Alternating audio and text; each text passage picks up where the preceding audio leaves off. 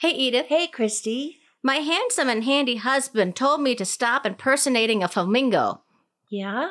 I had to put my foot down. Okay, that's funny. Okay. I like it. Hi, I'm Christy. And I'm Edith. We're backyard gardeners from Colorado. And neighbors. And friends. These days, gardening has gotten very popular. And we've noticed more and more people picking our brains for tips and troubleshooting about gardening. We're not experts. We just learned a lot about gardening from the mistakes we made along the way. So welcome to Upside Down Tulips, A fun podcast that celebrates gardening gone wrong. Upside Down Tulips.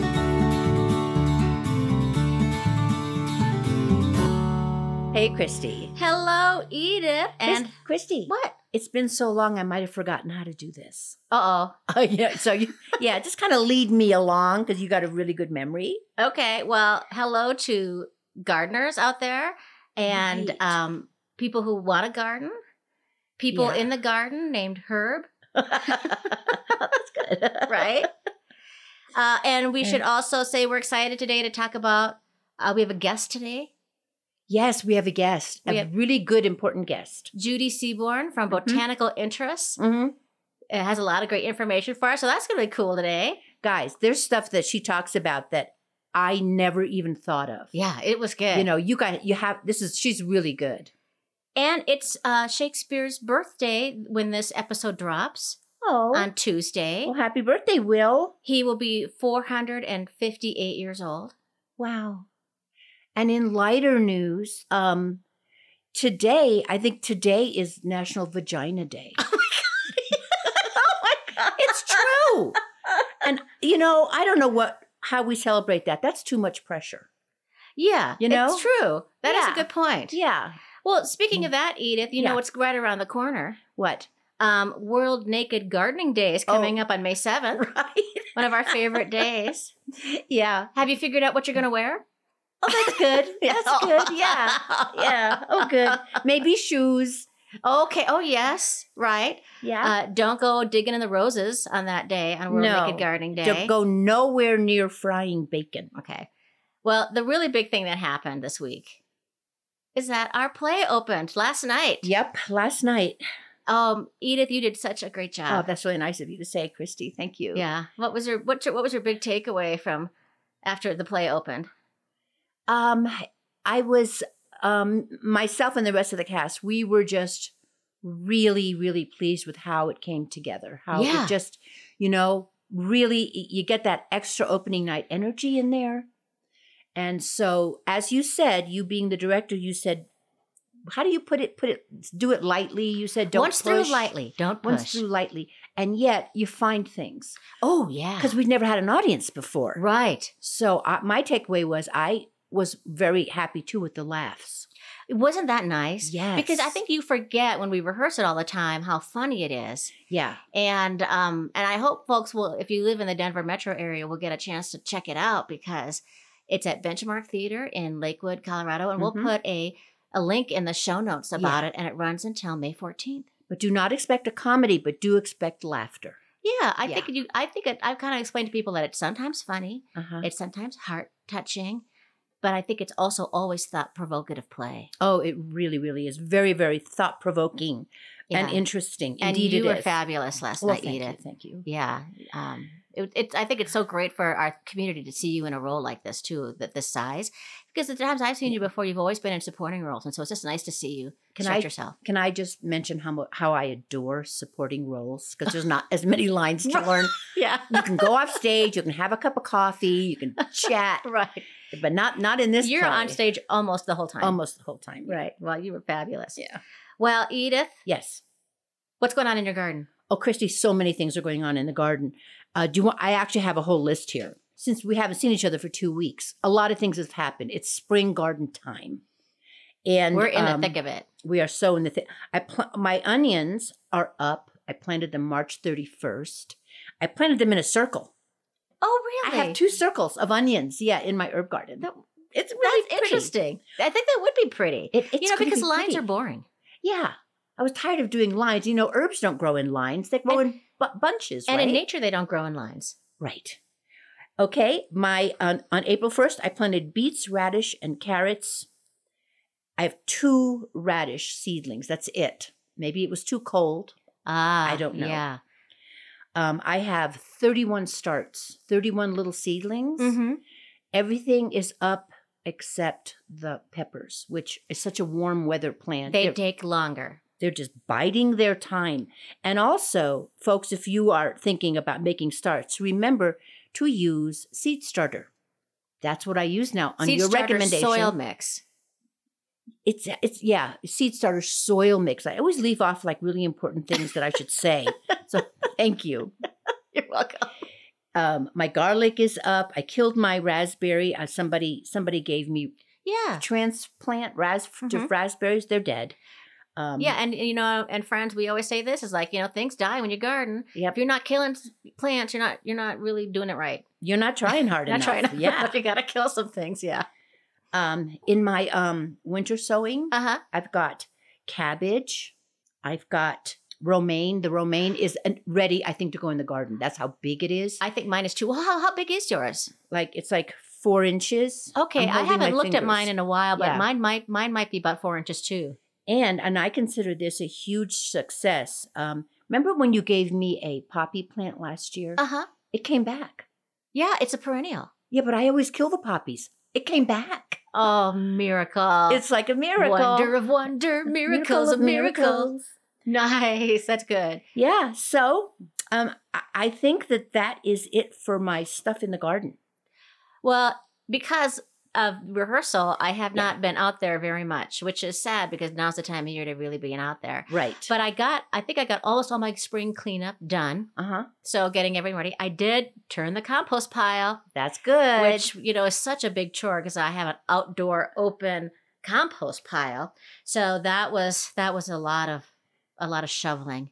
And the spring flowers are kind of wrapping up. Yeah. The early spring. So Yeah. the crocuses, the daffodils, the early tulips, they're done. Mhm. And I have to say, it's been kind of a blah tulip year. Well, you know what I think happened? Huh. We had no April showers. It's been so dry. This is the driest April, they say, that they can remember. What we had instead was wind. Yeah. Yesterday was we like a had dust we had storm. some cold dips too. Cold dips and wind, which I think killed some stuff. And if this is a really good reason to mulch, is if we're going to continue getting winds like this, Yeah. it could blow your seeds away. It could even Yeah. blow some of your little tiny seedlings away in the garden. When in doubt, eat it. Mulch it. Mulch it. Yeah. Mulch it. Yeah. Well, I have some update on my forsythia. Okay. The one that you took so long to plant. Yes, I bought it in Yeah. maybe April of last year. I got it on sale at a local nursery, and then there it sat in the container all summer long. I watered it religiously, but I just didn't dig a hole and put it in until October. Because I thought, if I don't get this in, right? So I dug it in, and I was worried that it was too late. It is blooming. Oh, that is nice. It's tiny right now. Maybe it's like 2 feet tall, but it's supposed to get to maybe be about a 5 foot tall forsythia bush, and it's just starting to bloom. So, and I love this time of year too, when you see all that bright yellow when you're on a drive and you just see forsythia bush. I just think it's so pretty. So that's pretty exciting. And then speaking of yellow, also what's coming up though are dandelions. Oh my gosh, Christy, I'm glad you brought that up. Oh, I have something to say about it. Go ahead. Well, you know how this is the time of year we always see all these feeds where people will say on Facebook, don't pull up your dandelions, leave them there because they are the bees' first food. Mm-hmm. And I'm going to be controversial, Edith. Uh-oh. And I'm going to say why people should pull up their dandelions. Why? Because they are not of beneficial to bees. That dandelions lack the vital amino acids and nutrients that bees need, one. Second of all, there are a bunch of other flowers that are blooming this time of year that bees prefer, like hyacinths and tulips and crocuses. Right now, my yard, all my grape hyacinths are blooming. Mm-hmm. And they also say that, when you pull a dandelion, you don't get it out. Mm-hmm. It's just going to multiply. So Mhm. really pulling them, you'll get more dandelions with it. So I am pulling. I'm doing it, Edith, I'm pulling my Wow. dandelions, and I'm letting the bees enjoy all the other things that I have in Now, my yard. I completely disagree with you. No, I thought you I would. really do, for a couple of reasons. Number one, when you look up and down a street, how many people have taken the trouble to grow the hyacinth and all those things? Not a lot. But dandelions grow everywhere. And I do see bees on my dandelions. Well, I think it's just the lazy person's excuse to not pull their dandelions.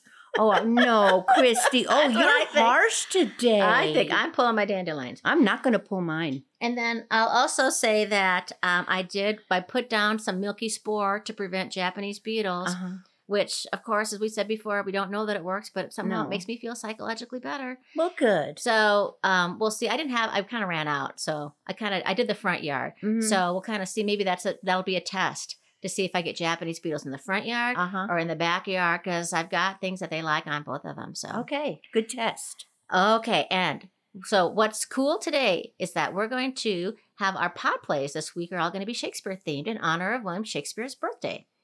The first one we have is going to be Hamlet the Gardener, and then the second one we have for it is a brand new one that only the Garden Party has heard.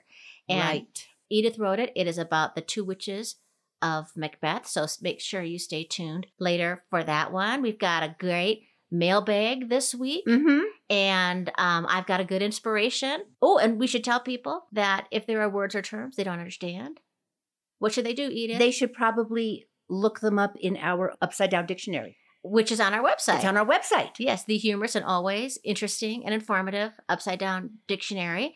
And check out what we have on YouTube, Facebook. Pinterest and Instagram, all those things. Okay, enjoy Hamlet the Gardener.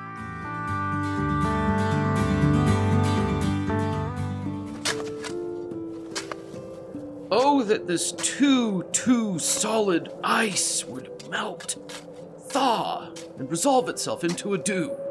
Oh, God. Oh, God. How weary, stale, flat, and unprofitable seem to me all the uses of this garden. Fie on it. Oh, fie. 'Tis an unweeded garden that grows to seed. Things rank and gross in nature possess it merely. Hamlet, it's winter in Denmark. Of course the ground is frozen solid. But 2 months dead, Ophelia. Zone 9, Hamlet.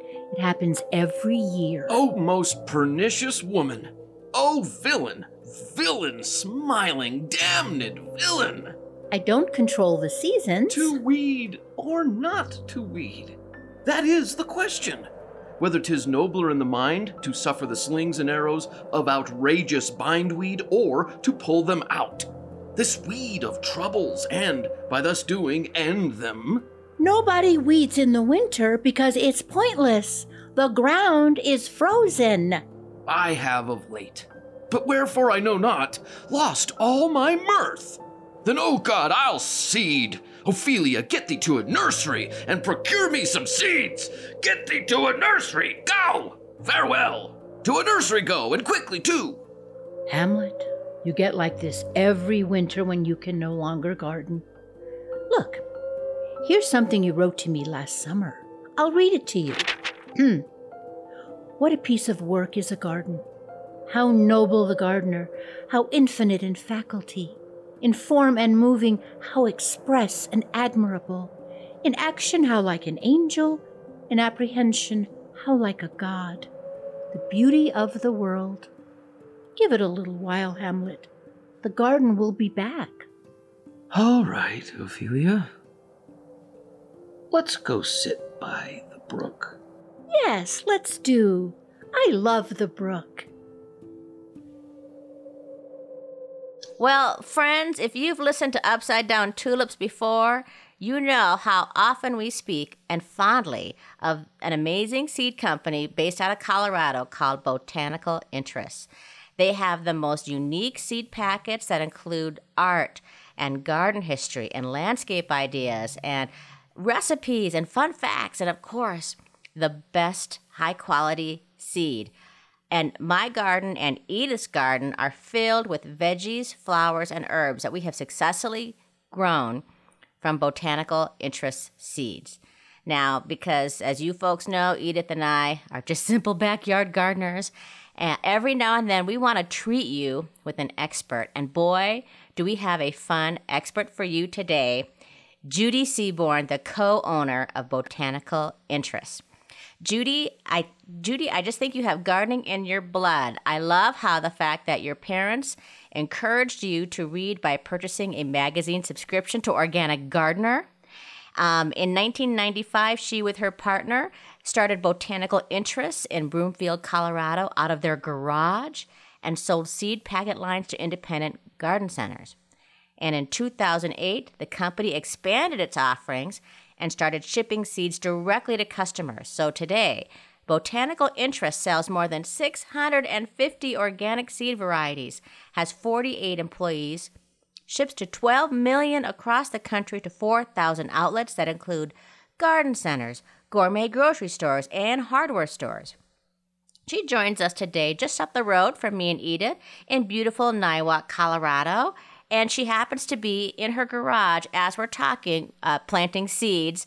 Judy, welcome to Upside Down Tulips. Oh, you are so sweet. Thank you so much. I love seeing you in your garage, and I have all this envy right now of your amazing seed starting process. What are you planting today? Today I am going to put in another flat of some cold season things. It's a little chilly here, so I've got some bok choy, some baby bok choy. I want to compare the difference. Doing the burgundy broccoli, bell pepper broccoli, and I'm also going to start some cardinal basil. It's not really for eating. It's actually a cut flower. It's gorgeous. I'm going to have to get some. And it stays fresh in a vase for so long. You've got these just gorgeous burgundy plumes that come out of the top. I actually gave some to a friend who's a florist, and she just almost jumped out of her skin. She was so excited. Oh, that's so cool. Well, we'll all have to get some and see how they put them up on our Facebook page, and everybody can share their beautiful burgundy basil this year. One question I always get from people is how do you decide what to plant when? And that was a big thing when we designed our packets, because I was a gardener in California. When I moved to Colorado, I'm like, okay, this is a lot different than being in the Bay Area of California. So when do I start stuff? When do I plant things? Design our packet so that it's all based on your average last frost. So if I was in California, I would know, 3 weeks before my average last frost, I would know that's end of January. So I could start things in December and plant them out. Out here, of course, no, my average last frost is May 15th. So I'm planting things that I could be putting out now a little bit before May 15th, because these are cool hardy, so I can put them out. But I'm not trusting our weather here that it won't frost couple more good hard frosts. So indoors, so I have a little head start with little seedlings ready to go. I'm not going to let them get too big. They'll just be tiny when I transplant them out. And it just gives me a little head start. Do you have any trouble when you move the little tiny plants out into the yard? Well, even on the packets, we'll notate not recommended.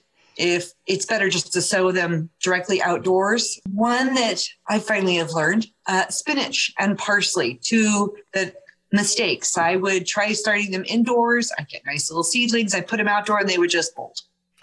Well, that's because I have them under nice, warm conditions with lights on 24 hours a day. Then I put them outside in a cool environment, shorter day lengths, and they think it's fall. Those two in particular are kind of sensitive to it. So now I always just direct sow parsley into the garden, and I have gorgeous parsley all summer long. I think that's one mistake people do a lot of times is they try to start everything inside.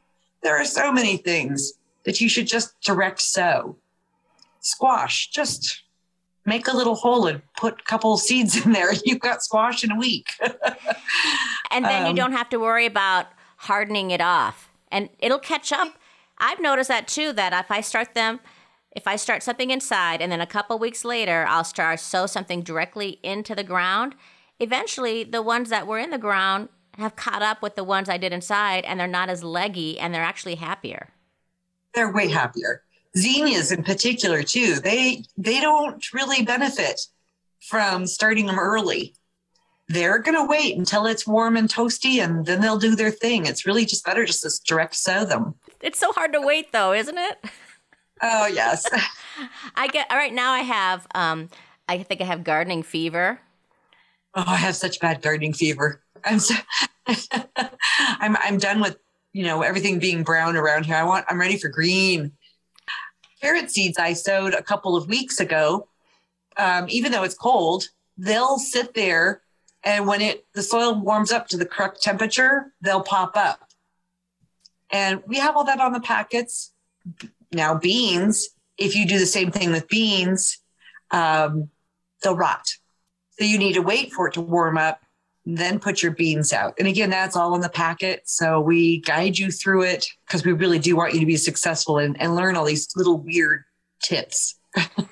Well, that's one thing that I just so love about your seed packets is that you, in addition to just wanting people to garden, you're trying to educate people too. I've learned so much about gardening from your seed packets.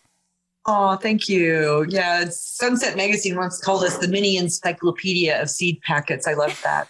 It's true. And also, I think about your seed packets is that they're just so beautiful.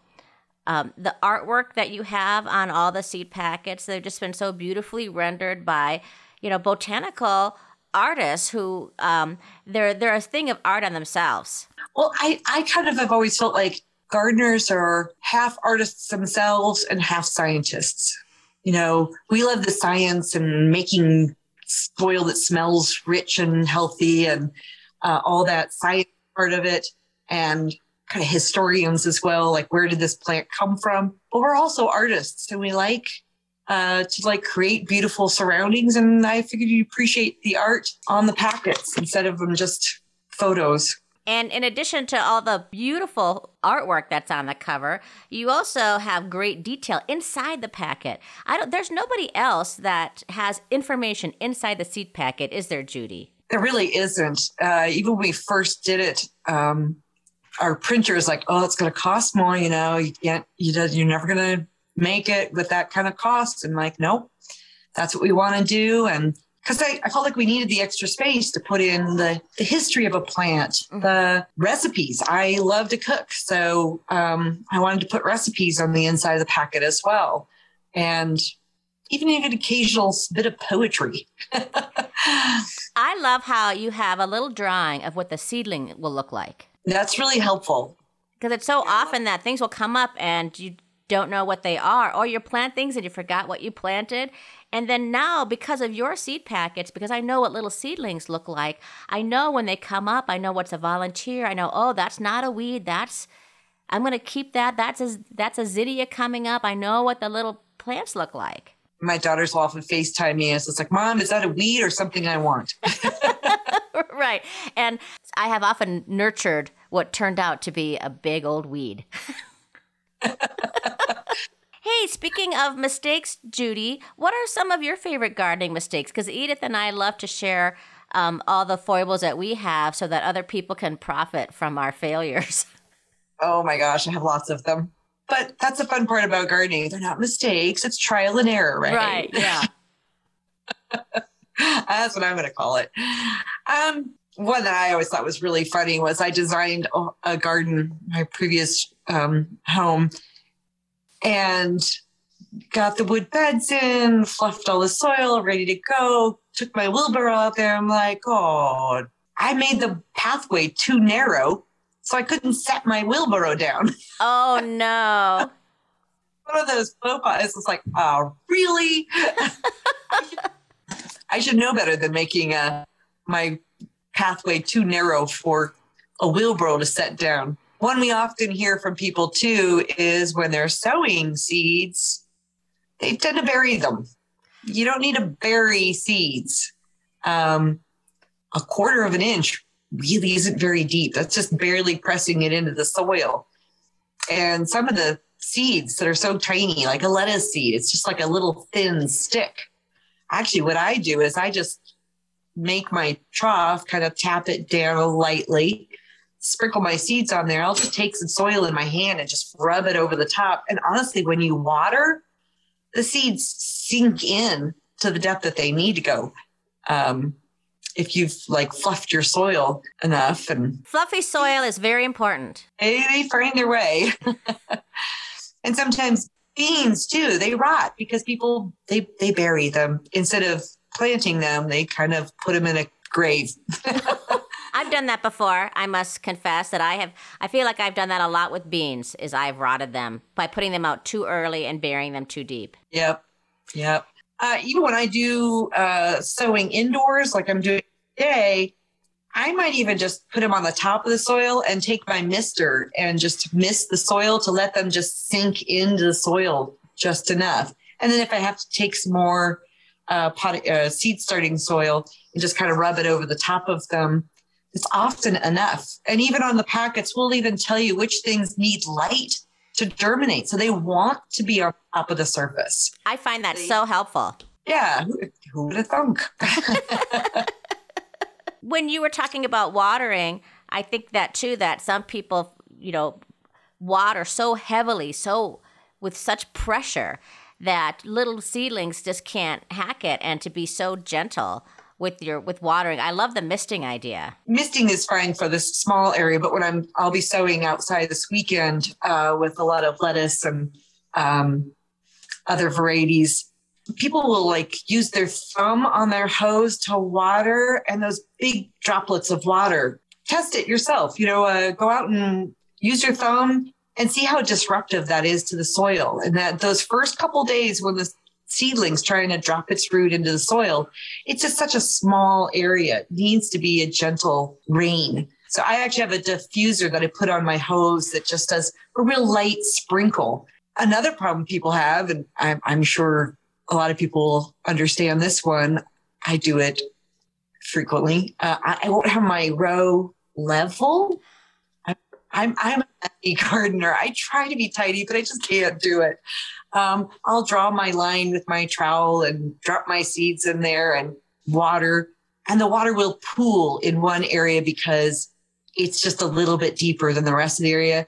And lettuce, which I've just sprinkled on the top surface, will float down into that area. And when it germinates, I have just this plethora of seedlings in one spot. And it's usually because the seeds have floated into this one pool. I have done that. I've done that with carrots, with lettuce, with basil. Sometimes I'll plant basil and I'll have this little clump, and then I'll have these areas that are totally empty. And that's interesting, Judy, because I would often think it was like, well, maybe that's just because I did plant them too deep or something like that, or maybe they just floated. Mm-hmm. Sometimes it helps to pre-moisten that soil. So then you can just lightly, water it that next time.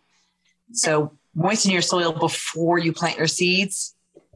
Well, that is a great tip for everybody. And also, I was really happy that you said the word moisten, because Edith hates that word moist, and she hates saying moist soil, though she's getting better at it. She has come around to it. So whenever we say the word moist, we always got to give a shout out to the word moist on the podcast. My younger daughter hates the word moist. What is that? Yeah, and Edith, and we've discovered though that it's the only word that can describe what we want. Like you wouldn't say, it's the only way to describe good cake too. I guess I could say dampen the soil, but it's not the same. Yeah, and to say, oh, this cake is so nice and damp. It doesn't. You got to have the word moist. Sound delicious. Hey, Judy, I so thought about you and botanical interests in Broomfield, Colorado on December 30th, because that is when the Marshall Fire happened in our community. It was about at 10:30, a grass fire broke out. And in terms of structures that were lost, it was the most destructive fire in the history of Colorado. And if my understanding is that night, you were still at work, weren't you? I was there with the night crew, and that was a terrifying evening. I was still hanging out to see how it was going. The winds were blowing straight towards the warehouse. From Lafayette, there's a field that it could have just streamed straight across a neighborhood and then the warehouse, a small neighborhood. And it just was, that wind was wicked. The smoke was just curling right over the top of the warehouse. And I finally was like, nope, safety first, everybody out, let's go. The evacuation area was just a couple blocks away from us. So we hadn't yet been told to evacuate, but just to be safe, my lead accountant and I were running around the warehouse. It's like, gosh, what do we take? That's been quite the discussion around Colorado now. It's like, what do you take? Yeah, we left, and I even have a photo further up the road from Highway 52 or 287, excuse me, looking back towards the warehouse and towards Lafayette, and just in the night sky seeing, gosh, there had to have been like 6 fires going all at once. The smoke just curling right over to where the warehouse was. But from some lucky star, though, it helped the fires too. The wind turned. Oh. And that was a horrifying night.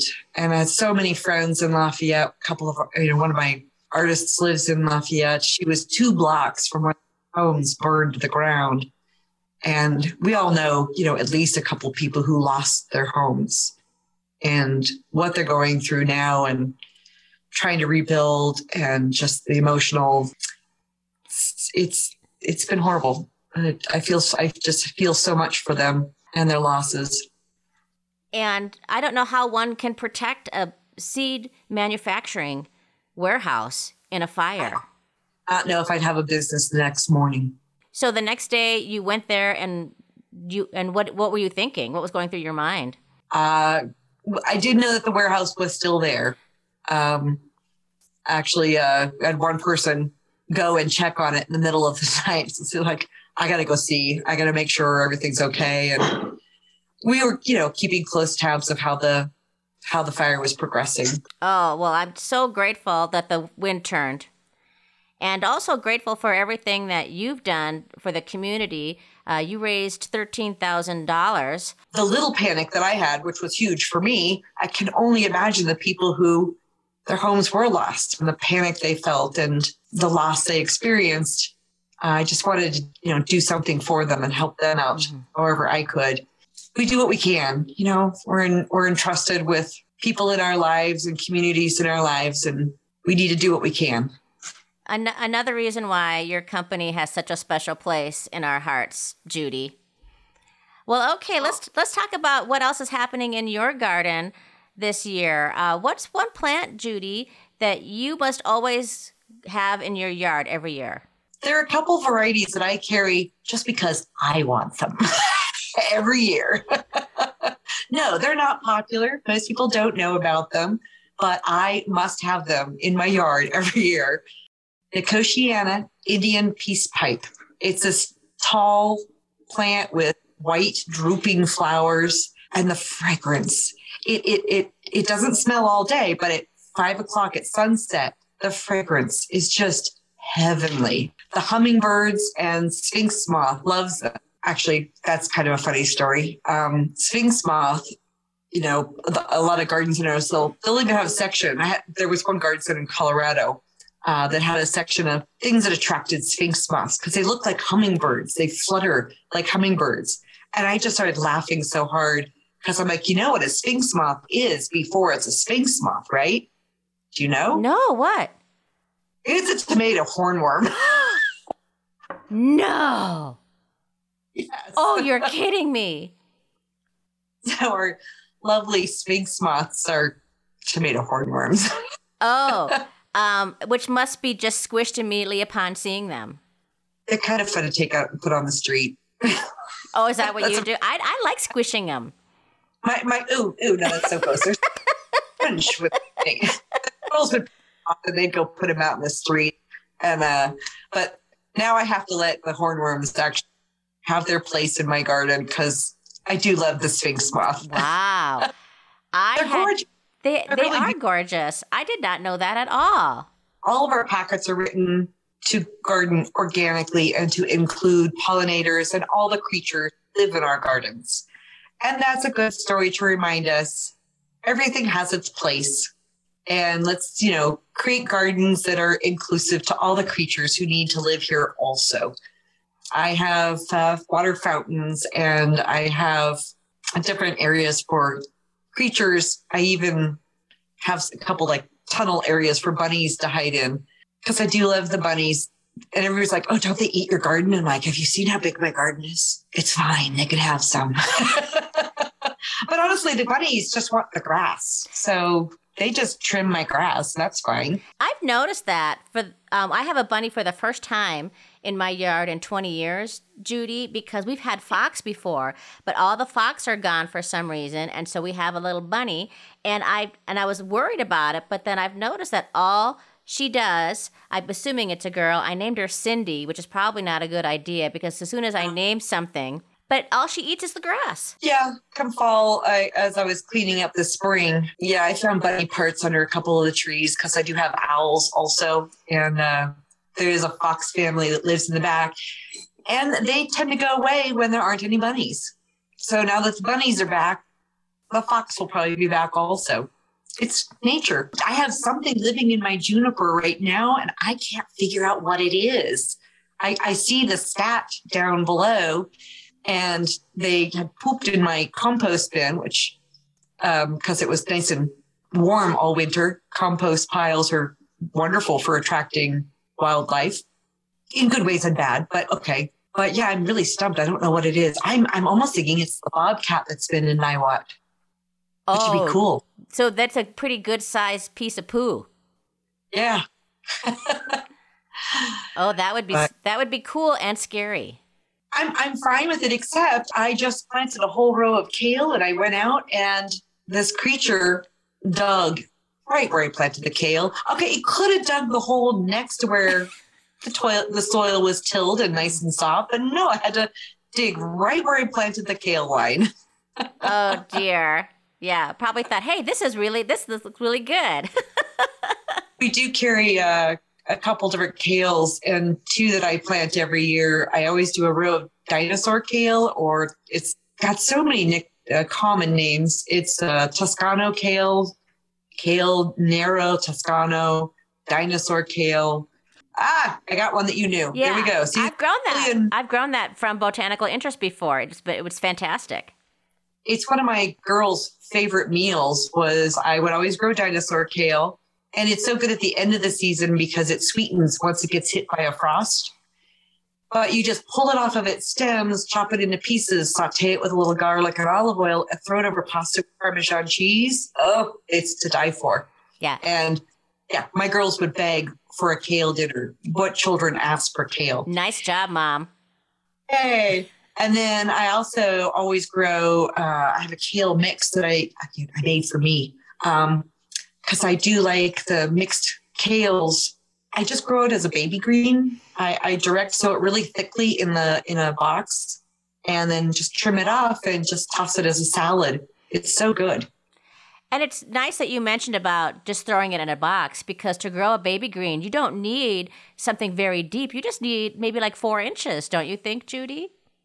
Honestly, yeah, you could just use a large pot if you'd like. Doesn't even have to be terribly deep, but just, germinate it, let it pop up. Those first few leaves, trim it off.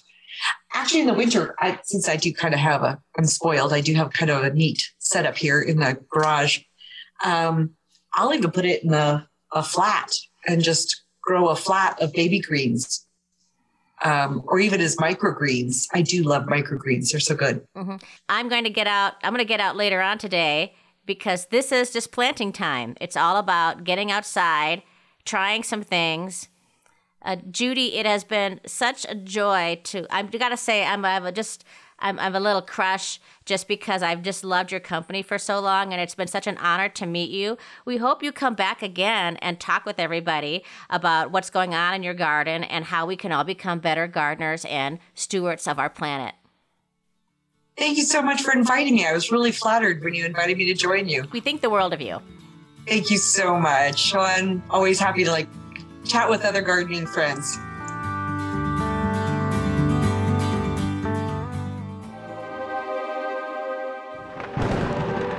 Where hast thou been, Sister Ima Boyle? Killing swine. And look here, I have a pilot's thumb, wrecked as homeward he did come. Oh my! Double, toil and trouble, fire burn and cauldron bubble. Thrice the brindled cat hath mewed. Thrice and once the hedge pig whined. 'Tis time. Double, toil and trouble, fire burn and cauldron bubble. Round about the cauldron go, in the poisoned entrails throw. Toad, that under cold stone days and nights has 31, swelt red venom sleeping got. Boil thou first i' the charmed pot. By the pricking of my thumbs, something wicked this way comes. Yes, so wicked. 'Tis the cold virus that has infected our dear witch sister Miasma. No, Esmapus. The wicked thing that comes, and that this brew is for, is Macbeth, future Thane of Cawdor. No, it isn't. This brew is for our snot-strangled sister, poor congested Miasma.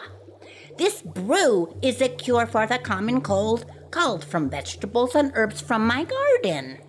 See how I add the garlic, rosemary, and sage, classic herbs for colds and sore throats.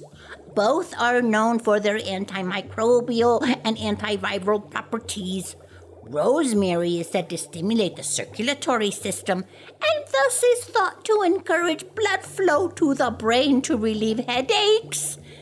And a chicken, killed most mercifully in her sleep. What has happened to you, Esmapus? We're not physicians, we're witches. What has happened to you? Scale of dragon, tooth of wolf, witch's mummy, maw, and gulf of the raven, seat, salt shock. Stop it! I'm a boil! Stop turning this into an evil brew for black magic charms. I'm trying to make a chicken and vegetable garden soup. No! Fillet of a fenny snake in the cauldron, boil and bake. Eye of newt and toe of frog. No! Not newt eyes. Nobody likes newt eyes. Ignoring you. Wool of bat and dung of dog, adder's fork and blindworm sting, lizard's leg and owlet's wing. Not the wing of a baby owl. I'm a boil. You're awful. Of course I'm awful. I'm a witch. Owlet's wing for a charm of powerful trouble, like a hell broth boil and bubble. Double, toil and trouble, fire burn and cauldron bubble. Parsnips and carrots, onions and parsley. Well, there you go. You've ruined it. You can't put parsnips in a black magic brew. I know that, I'm a boil. And I can't serve a healing soup with an owlet's wing in it. So this whole cauldron is ruined. We might as well just dump this out right now. No. We'll put it in my compost pile. I don't even think you're a witch anymore. Never mind that. Grab the cauldron. To the compost pile we go. Hey! I'm carrying most of the weight here. Why do I have the heavy end? It's a round pot, I'm a boil.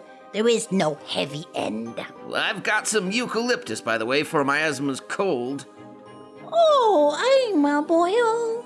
You're not all bad after all. I know it. Don't tell anybody. Come on.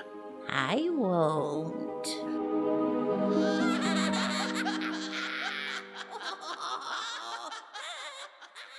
Well, that was great. I was so honored to meet her because we've talked about those seeds in this podcast from day one. And my favorite thing is that she makes mistakes too. Yeah. And she's a complete expert, you know? Yeah. And here's a mistake that she talked about that I make all the time. And I never, okay, you know when you make a ridge, what is it called? When you make a furrow? A little tiny furrow, say you're planting little tiny seeds. Well, if it dips, if it's not level and it rains, or you water it, the seeds are going to collect at the lowest point, and you're not going to have a row of seeds. You're going to have a little clump. I do that all the time too. I do too. With lettuce, with basil. Yes. And I used to think like, well, why do I have this big clump of basil over here and nowhere else? Yeah. Yeah. And then I think, you know what I think? What's really sad is I think I blame the seed. But I think, and I loved her Oh. tip about to pre-moisten. Always pre-moisten. Shout out to yep. Moist Yep. to pre-moisten that area. I Yeah. thought that was a really good tip. And then she said she can just take a handful of soil and just lightly put it on Yeah. top so you're not burying. Anyway, it was a wonderful interview. You did a great job interviewing her. Oh, thanks. You really did. Well, I think we'll have to bring her back too. And isn't that great about the wind change during the Marshall Fire and the Yeah. warehouse was saved? Yeah. Could you imagine? Because Yeah. I was thinking, Edith, like you can't have a sprinkler system in a seed warehouse. You'd ruin the seeds. Yeah, Of like what course. do you do? I mean, they would have lost everything. So Wow. yeah. So thanks to Judy, and we'll make sure that she comes back. It was an exciting episode. Great. Edith, What? you know what time it is? What is it? Ring ring. It's mailbag time. Mailbag time. Okay. We have a letter this week from Teresa, who lives in Pittsburgh. And this is my favorite part of it. Hi, Edith and Christy.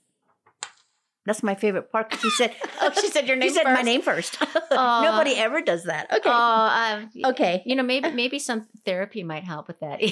Some therapy might help with that. Okay. How do you know I'm not in therapy? Okay. That's a good point.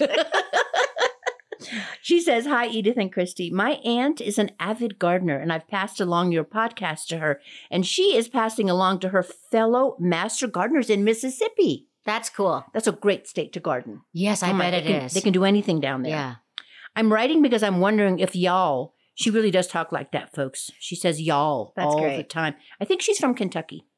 If y'all have done a show on herbs and witchy stuff and how they're used for oils, spells, etc., and the history of that. Anyway, maybe you already have. I look forward to listening to whatever you do. Love, Teresa, smiley face, ... Huh? Nice. That's great. Such a nice And letter. I loved it too that she's offering suggestions for us to cover. Well, yeah. We could literally do, again, we're not experts and we're not medicinal people, but we could literally do an entire episode on that, even more than one. I totally agree. And, maybe we could put that in around, it'd be fun to do it around like the Halloween episode or something that's a great like that. idea. Chrissy, that's a great You idea. know. But in the meantime, we've gone to the trouble, because that's who we are, of doing some research. And you are doing mugwort. Yeah, I found this information at the Salem Witch Museum, by the way, Wow. which had a list of medicinal and magical herbs. And mugwort, which is also known as Artemisia vulgaris, it has a lot of really great virtues. And this is a perennial plant that people can find anywhere. It's in the state of Colorado. It's in almost every roadside in the United States and Canada. And you could find it around railroads or riverbanks or waste places. So, many people consider it a weed. But it's common for many of us to probably walk by mugwort and not even give it a second You know, glance. that's a really good name for a witch, mugwort. Isn't it? Right? Yeah. Okay, go ahead. Sorry. So there are people who can consider it an invasive weed because it spreads quickly, but in the garden, it has been historically used in a powdered form to repel moths. Natural gardeners will use to lay branches of mugwort between rows of onions and carrots to discourage insects Oh, wow. and other pests. Medicinally, it can be used for sore and achy muscles. So you can make a tea out of it. Mm-hmm. And it also is used around the world for magical purposes. In witchcraft traditions, it has long been used to induce lucid dreaming and to enhance psychic powers. Oh, wow. So if you put it under your pillow, that can help to promote vivid dreams. Now, I wonder what they mean by lucid dreaming. Is that dreams that make sense, unlike the dreams we have where we're going, what was that about? Yeah, I think so. And That's then really dreams that you can interesting. remember and help you work through stuff, I guess. Okay. Mugwort, huh? Do you want me to talk about borage? Yes. No. Yes, And moving on. please. No. I picked borage for two reasons. One, I love the word. Borage. What a great word. Yeah. And Sanshere, who is in our play, she has been listening to our podcast. She doesn't garden, but she started to. She's got a box of herbs. And she goes, Edith, what is borage? I go, I don't know, but I'll look it up. So here's what I found, okay? It was known in Roman times as the herb or herb. What are we saying? Herb. The French pronounce it herb, the Brits pronounce it herb, and Americans are sometimes inconsistent about which pronunciations Okay. we want to use. I'll say herb Yeah, because the French are lusty. You know I'm French, Edith, and then you always say that I I'm always say lusty. the French are you're a lusty person. Yeah, it's a good thing I don't talk about the German sense of humor then, right? Oh my gosh. With the jokes you bring. Okay. Here we go. Borage was known as the herb of courage, and there are stories of Roman soldiers drinking borage-flavored wine before going into battle. Oh, that's cool. Of medieval knights wearing scarves embroidered with borage flowers. According to old wives' tales, borage was sometimes smuggled into the drink of prospective husbands to give them courage to propose marriage. Today, people still take borage. Borage has little blue flowers. It grows everywhere. You can consume the whole thing if you wanted. Like not stuff it in your mouth at the one time, but you can consume. I just had this picture of someone stuffing a whole borage plant. But you can consume the seeds, the leaves, the flowers. There are two very opposing opinions about this. One person says that she used oral borage oil. Gosh, say that 3 times fast. Oral borage oil. It's like Phoebe's Choice Moist Soil. Yes, it is. She took capsules for 2 months. She gained 10 pounds, and there was no change in eczema symptoms because in oil, people use it for skin. Okay. For skin. So that's a good way to use it. Another person said did not help for joint pain, also caused constipation, mood swings, irritation, and nightmares. Oh my God. Less enjoyment of music. What a funny side effect. Well, maybe if it has bad nightmares, maybe to fix that, they should put some mugwort underneath their pillow. There you go. There you go. Other people. German music. I hate Listen this song. I hate every song. Stop music. Music sucks. Other people used borage oil and said it was a miracle treatment.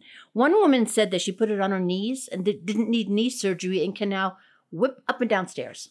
Wow. Another person said she took it for walking pneumonia, a borage vinegar tincture, and it gave immediate turnaround for difficulties breathing, dry cough, and coughing bloody stage. Oh my God.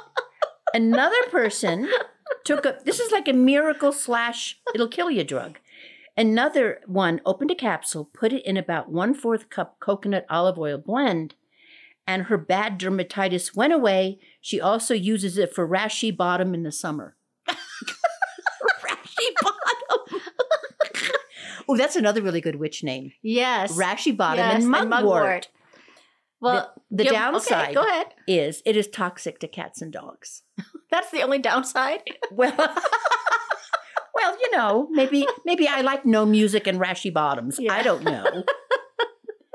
Well, folks, if you have suggestions for a topic that we should talk about, if you want to have us look up more reasons that we can get rid of your rashy bottom, Yeah. you should write to us. Why wouldn't you? I mean, we don't know what you're thinking unless you let us know. You can go to our website at upsidedowntulips.com. Yeah. And upside down tulips at Gmail. At Gmail, that's the one I was going for. Okay, Right. Yeah. that's And the let one. us know how you're going to celebrate World Naked Gardening Day. We want to know what people are doing. Why won't you say Vagina Day? Why will you always go with the word? Because they're the same thing. Okay. Okay.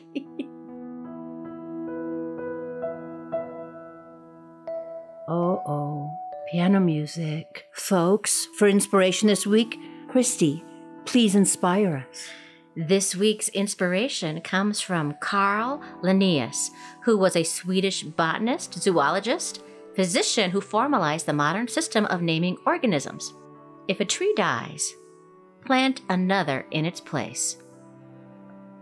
Really? That's kind of obvious. I thought that would be helpful because of your plum tree.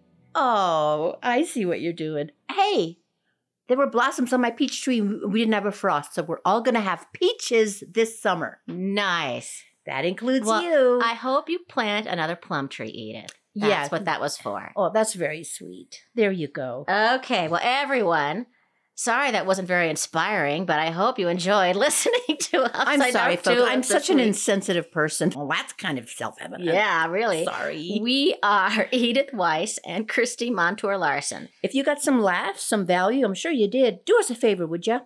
hit that subscribe, like, or follow button wherever you listen to your podcasts. Thank you so much to Denise Gentilini for composing and performing the Upside Down Tulips theme song. She's so good. Go to denisegentilini.com and you'll hear it for yourself. Thank you to the many talents of our kind friend, Jason Maxwell. Love him. Thank you to our excellent yet enigmatic engineer. And a special thanks to our local nursery and friend of the show, Southwest Gardens. Shout out to Carrie. Hi. Join us in 2 weeks for another episode that will delight and amaze you, and I'm going to tell you how to hypnotize a chicken. I am. Okay, good. Yeah, okay. I am. And don't forget, if you make a mistake, Your garden will forgive you. Upside down tulips.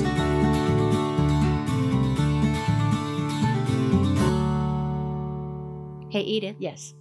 vagina.